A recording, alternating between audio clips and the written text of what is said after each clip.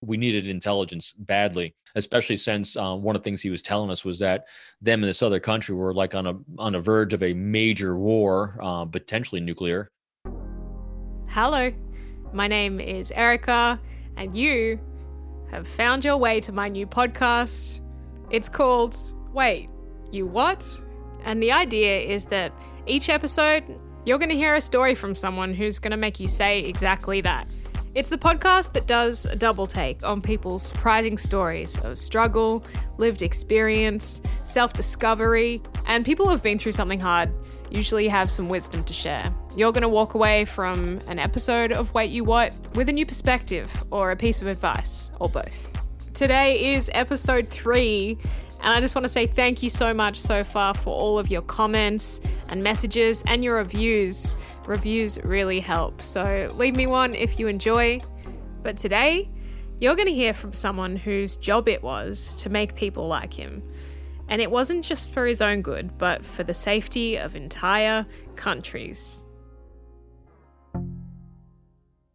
My name's Robin Dreek, and I am currently living in Fredericksburg, Virginia, where I've lived for quite a while, and I'm the retired chief of the FBI Counterintelligence Behavioral Analysis Program. Which actually means that he would use his behavioral analysis skills to catch and recruit spies for the American government.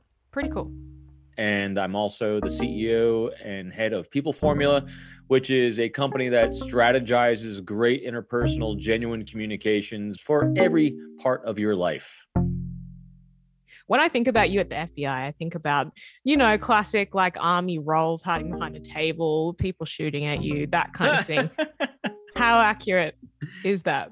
Not my life at all. No, I worked counterintelligence, which means my primary job was recruiting spies. And if I couldn't recruit them, I'd try to keep them from being spies, and thwarting their efforts to protect national security, as well as protecting the Five Eyes. We worked, it's called the Five Eyes because we're all interlaced together. It's the United States, Canada, the UK, Australia, and New Zealand. And I call it the toughest sales job in the world because I have a product, actually not even a product, I have a service.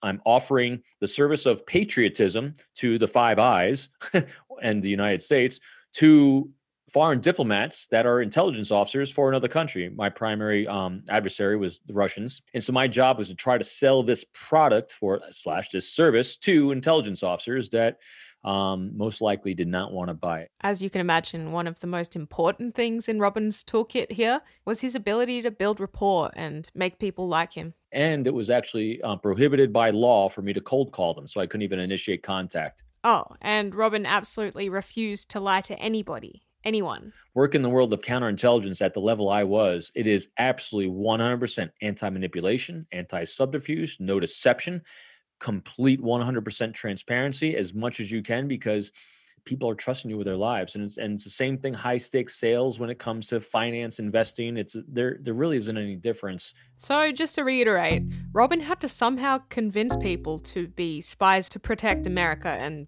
save the world without lying to anyone and without being able to contact them. So yeah, that's not a lot of shoot 'em up kind of stuff. It's more of a how do you get to know someone without being able to talk to them and see if they have priorities that are aligned with the resources I can offer. One of the ways that Robin would do this is through something called confidential human sources. That is what's known as an individual providing information to an individual that is part of an organization, like I was part of the FBI, that has to maintain their anonymity for their professional and personal lives for whatever impact it might have. So kind of like a double agent, right? Someone who works both sides. Robin started telling me about this crazy story that sounded like something straight out of a movie.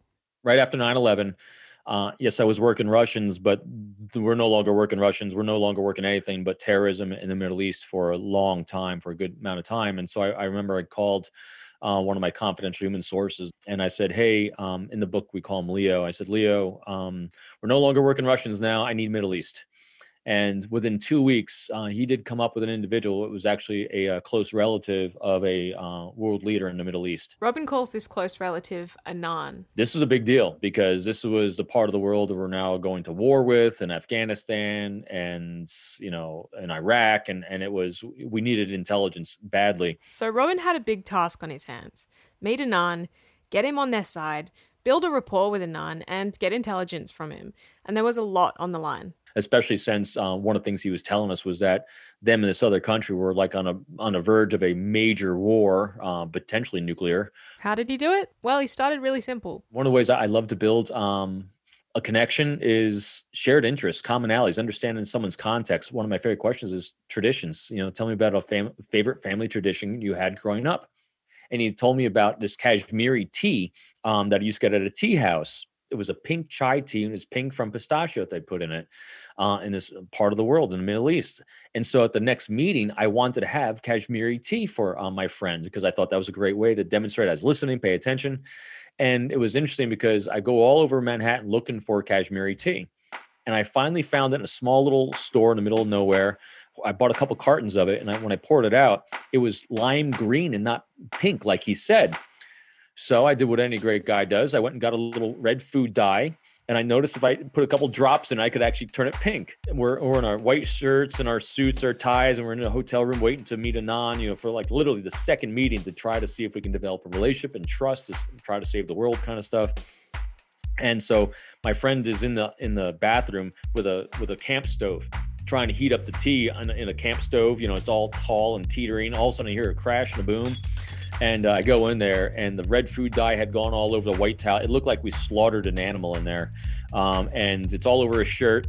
And I said, dude, you got to clean this up because I got to go down and get him right now.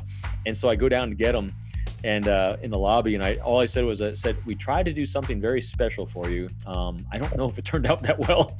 And we get upstairs, and I do this little knock on the door. And Jesse comes to the door with a nice tea and covered in all this. But we had Kashmiri tea for him. And he said, you did all this just for me? I said, yeah, well, we tried. And there you go, off and running. And we are still very, very good friends today. I mean, I retired years ago, and that was back in October of 2001. And we still exchange gift baskets every year at the holidays. I know it seems like a little thing to make someone a tea that's sentimental to them, but it's a small gesture like this that underpins one of Robin's main theories on rapport building. How do I make it about you? It's not about how you make people feel about yourself. It's how you make them feel about themselves. And how do you make someone feel like $1 million? He reckons it comes down to 4 simple things. If you include one of these 4 things in everything you say, or in a Zoom call, or in an email, or a text, the entire shift goes from yourself to the other person. 1, seek their thoughts and opinions instead of sharing yours. 2, talk in terms of their priorities, their needs, wants, dreams, and aspirations, personal, professional, long-term, short-term, instead of yours. 3, this is beautifully critical. Validate them without judging them. Seeking to understand them. Have that non-judgmental curiosity about the human being you're interacting with without judging. And 3, you empower them with choices, because all human beings were genetically and biologically hardwired to act in our own best interests in terms of safety, security, and prosperity, and a sense of control. And if I offer that with full transparency, openness, as well as demonstrating vulnerability, where I'm sharing what I'm good at, and I'm sharing exactly what I'm bad at, that gives you situational awareness to make any decision you want for an interaction. So with that in mind, the $1 million question, how do you make someone like you? It's probably not the answer you expected. You can't make anyone do anything, because if I want to make you do something, it's about me. You can't convince anyone to like you, as opposed to how can I inspire someone to want to like me? Because inspiration has to come from within you. How often did you feel liked by people you were recruiting as spies? I actually felt really well liked. I went, because it was funny. What was interesting to me when I was younger in my career, it always kind of befuddled me how my confidential human sources I was working with, and those are the individuals giving me information about the spies, they liked me a lot. Because what was I doing? It's the same thing in law enforcement. You don't judge, or when you actually are interacting with someone that really, really matters a lot in your life, you're trying really hard. And when you're trying really hard with someone, what are you doing? You're seeking their thoughts and opinions. You're talking in terms of what's important to them. You're not judging them in any way, because if you judge them, and we do this all the time. What happens when you question someone or you don't think they're right and you challenge their thoughts and opinions? Shields go up. They don't like you. So I wasn't doing all these things. So I was amazed all the time that these people liked me. And how come when I went back to the office, people on my squad thought I was an idiot? Well, because the people on the squad I took for granted. And the people when I was interacting with, I wasn't. Robin reckons that likability, yeah, it's good. But trustworthiness, That's what you should aim for. Likability is good if you can have it on top. Trust is the most paramount thing of everything in life, whether you're trying to recruit a spy, trying to sell something, trying to create a partnership with anyone for any purpose, home, personal, pleasure, business, whatever. You got to be careful because likability can be, it really is pretty subjective. So likability is generally where you have commonality of morals, ethics, interests, background, priorities, all these things that make someone else interesting to us, makes them very likable because we like to hang around them. I can like you, but not trust you in a lot of different lanes, to perform in different areas. And in counter to that also, I could actually predict and trust you to perform a lot of different things, but not really like you a whole lot. If you have two together, that's fantastic, but you got to be careful not to let one bleed into the other if they're incongruent with each other.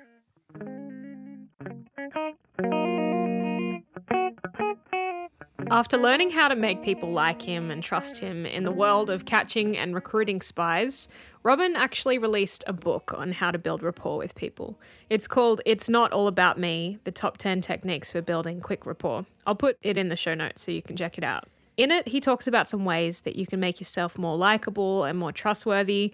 He talks about body language, tilt your head down and to the side, conversation tactics like asking questions, speaking slower. But there's one technique that was super interesting. In the book, he calls it establishing artificial time constraints. But when I asked him about it, he said he'd prefer not to call it that anymore. So I wrote that book in 2010. It was published in 2011, and life's a progression and not a destination. And so even back then, it was very altruistic in all my intent about making it about others, but even some of my language I cringe at today. So I'm actually going to modify that. It's not artificial time constraints. It's just establishing a time constraint. So what you're doing is you're allowing the other person control. And control in the sense of they know when the end is coming and you're empowering them with choice about if that's good with them or not. So, say you're sitting at a bar, instead of just walking up to someone and say, hey, can I buy you a drink? It's open-ended. You have no idea when the end's coming, as opposed to saying, hey, I'm so sorry to bother you. I meet my friends outside in like 30 seconds. May I ask you a quick question? 30 seconds, I'm out. You can, they can be implied, whether you're standing on a checkout line, you're waiting outside a restroom for someone to come out. And I did this in the world of recruiting as well, so say, instead of walking up to someone and saying, hey, would you like to cooperate with the United States government? As opposed to, hey, how about this? If it's okay with you, there's a choice. Why don't we try to get together for maybe 2 cups of coffee over the next month? I would love to share with you my priorities and share what resources I have. And more importantly, I want to learn about what your priorities that are important to you to see if we have a cooperation. If at the end of 2 cups of coffee, we don't, no harm, no foul. We know each other a little bit better and we go our separate ways.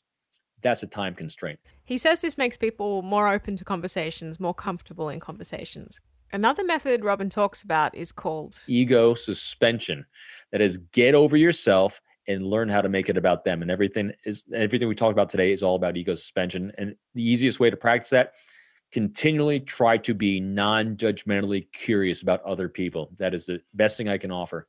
The other thing I love is an assistance theme, because human beings, again, we're genetically and biologically coded to render assistance to others, because we fear if we ever need it in kind, we won't be there unless we've, paid it forward. The key to this, Robin says, is keeping the request or offer easy and non-threatening. If you're standing on a checkout line, one of the things I always used to do and still do now, if you're allowed to get close enough, 6 feet, offer hand sanitizer. That's offering something with no expectation of reciprocity, but in general, someone's going to want to do something in reciprocity with that, like say thank you, offer a conversation, make a comment about something. So it's offering something in advance with no expectation of reciprocity, but understanding that there's probably going to be some reciprocation in there. So assistance themes go a long way, again, because genetically we do respond to them.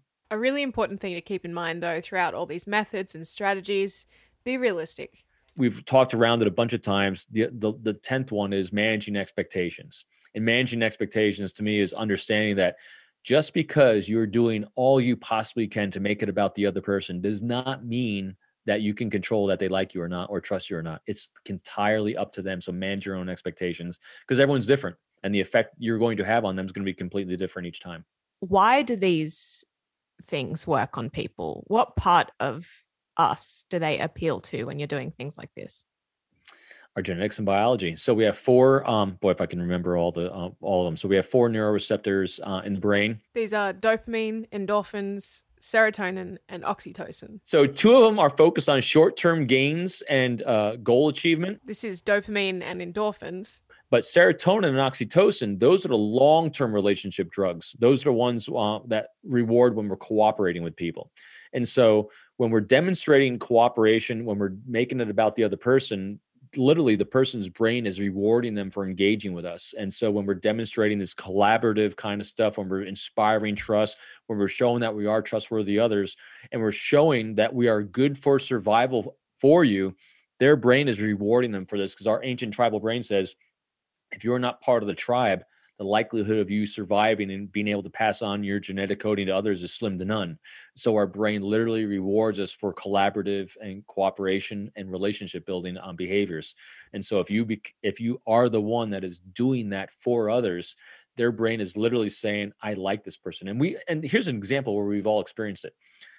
We've all had or have someone in our lives, and you might even be that person, and you're trying to figure out, why do people like talking to me so much?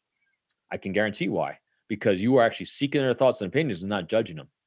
You are listening, and validating about the things that they want to talk about. How do you catch a spy? You don't. It's a funny answer. So you actually don't, because you can't recruit. You can't convince anyone of anything. What you do is you think in terms of, how do I inspire them to want to? And so I can always ask the return rhetorical question. So how do you sell a high-end product to someone? You don't. You actually, all you're doing is trying to discover if any of these individuals that I'm supposed to offer my services to has priorities that align with the resources I have. So my job was to figure out if any of these intelligence officers had priorities that they didn't want their children growing up under Putin's regime, if they had elder care issues for their parents, they wanted better health care, if they wanted education opportunities, if they had in their mind that they didn't want their families to grow up where they're growing up, and they wanted a life somewhere in the West in one of the Five Eyes, my job is to figure out which one of them's deep down seated inside, because they can't vocalize anything like that. My job is to figure out who might have that as a priority. And if I could figure out who might have that as a priority, I have to let them know I'm someone you can trust, because I have resources in terms of that priority. So that's all you do. You're trying to find a client that might want your services. Great answer. It's not easy. That is easy. I've got to ask these ones. How much top secret stuff do you know? Probably a fair deal. Yeah, probably a good deal. And it's top secret from methods and techniques. Not really, because methods, I just shared all methods, techniques. It's all about selling, selling trust. So that's not any great secret. The individuals I worked with, absolutely. There's some great human beings that did a lot of great things that the world will never really know. They did a lot of things to protect us all. Could these skills that you've just talked to us about be used for evil and not good? Guaranteed. I have gotten PIN numbers, dates of birth, social security numbers without anyone even knowing it. Guaranteed. Human beings have an incessant need to correct others. If you use intentional misstatements, it's easy. What's an intentional misstatement? People have a need to correct others all the time. So say something, watch them correct them. Like say, I'm pretty good at this. You must be born in what, June? No, July. The 5th? No, the 16th. I know, just got your date of birth. I didn't ask one question. You just corrected me. So what does getting a PIN number look like? Your PIN number 1, 2, 3, 4, 5? Well, I don't want to give away everything because people use it. But so there's a number of things you can do. It's called reveal bandwagon. So you put social pressure on them. If you have a group of people that are automatically going around the wheel saying, hey, yeah, I know I just got compromised. I've been using my date of birth for my PIN number. Yeah, my kid uses her stuffed animal's name, Wilbur 123. I mean, so then you just look at the other person. You got that. So what you've done is you formed a circle of trust, and then you put peer pressure on someone. That's one way. Wow. Have you done anything bad with these skills apart from, as you mentioned, eliciting information? Never. Now, when I first wrote that book, It's Not All About Me, I taught these skills at our training academy. And we talked to real people to try to practice how to make it about them. And to me, that was playing with people. And so for that, we didn't use any information negatively. We didn't actually gather negative information about people. We just practiced the skills of building rapport and building trust. But at the same time, though, it wasn't transparent to the individual they were talking to back then. And so I didn't like it, and I won't do it. I refuse. When people say, hey, let's go, go practice your mad skills. Let's show someone how you can get a date of birth from a waitress or something. I go, nope, we'll never do it. I do not play with people. It is wrong.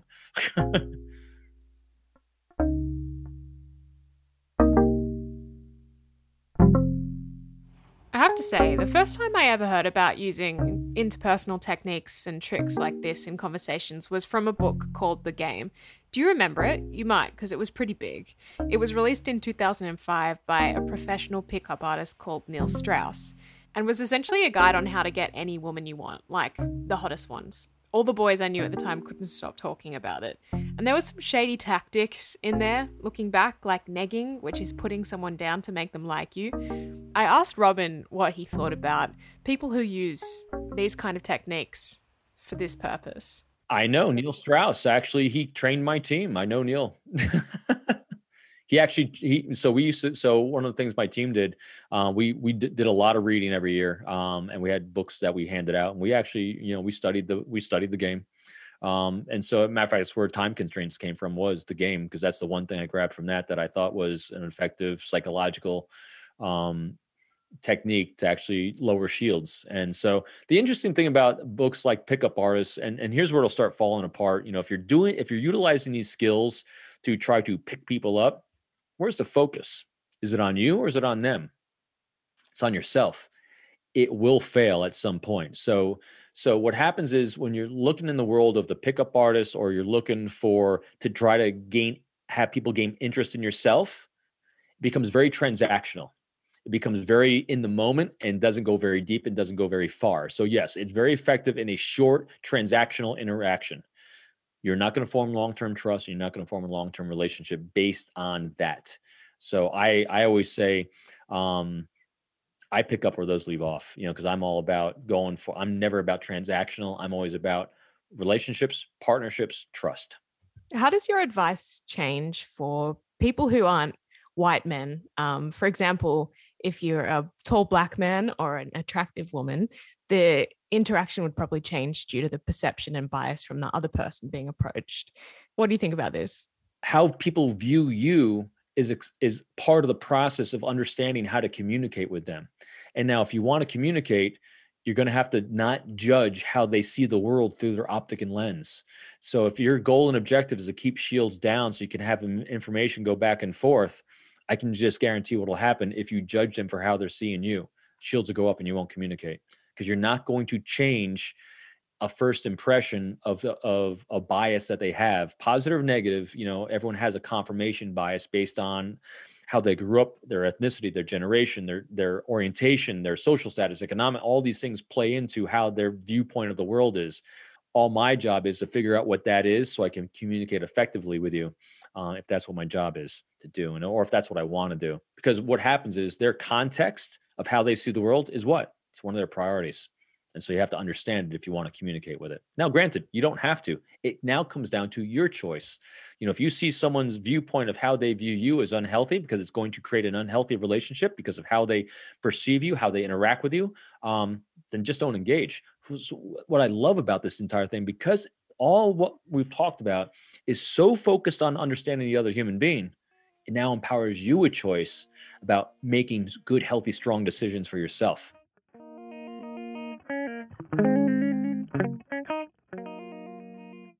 I mean, it's interesting because it seems like a lot of the things that you talk about doing, they seem quite obvious when you say them, but most people don't do them. The elusive obvious. Well, because we get emotionally hijacked in the moment. So you have the long-term brain, neuroreceptors that are going for the long-term relationships, serotonin and oxytocin. And then you have the short-term ones. Those are the ones that are giving you the quick hits.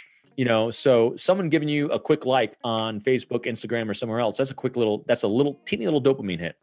And it makes us feel good in a second. So we kind of keep going and gravitating towards these quick little hits, rather than understanding that getting the big ones, the oxytocin hits, what actually will sustain us and sustain relationships, it takes a little bit more time and relationship to build those up. So we get addicted to these quick hits. I always say it's sex, drugs, rock and roll, chocolate, alcohol, and non-judgmental quick validation gives us these quick hits. It's the addiction in the brain. That's how people get addicted. That's why people get addicted to their cell phones, get addicted to social media, because it's literally giving your brain chemistry the same hit that all these other alcohol and drugs do. It's exactly the same thing that's going on in the brain.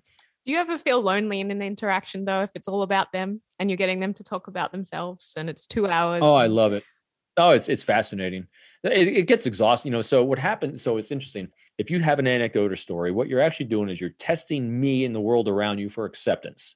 Harvard University did a study back in the spring of 2012, and what they found is that 40% of our day we're sharing our thoughts and opinions with others because we're testing the world around us for acceptance.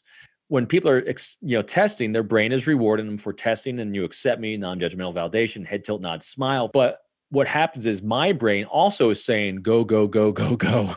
And so then it becomes deflating emotionally for us when someone is hogging all the dopamine.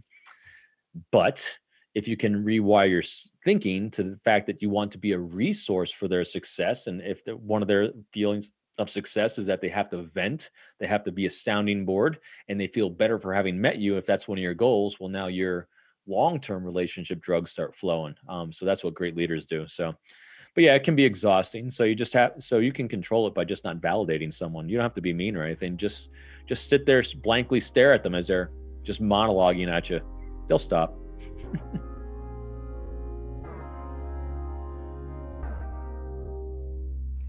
Wait You What is written, recorded, produced by me, Erica Mallett. And you can find me on Instagram if you have any thoughts on any episodes, Erica_Mallett, LLTT, or even if you know someone who you think could be a good guest on Wait You What. Next episode, you're going to hear from someone whose brain injury caused her to lose her whole sense of self and who she thought she was. Her entire personality changed in a matter of hours. So how do you navigate the same world as a new person?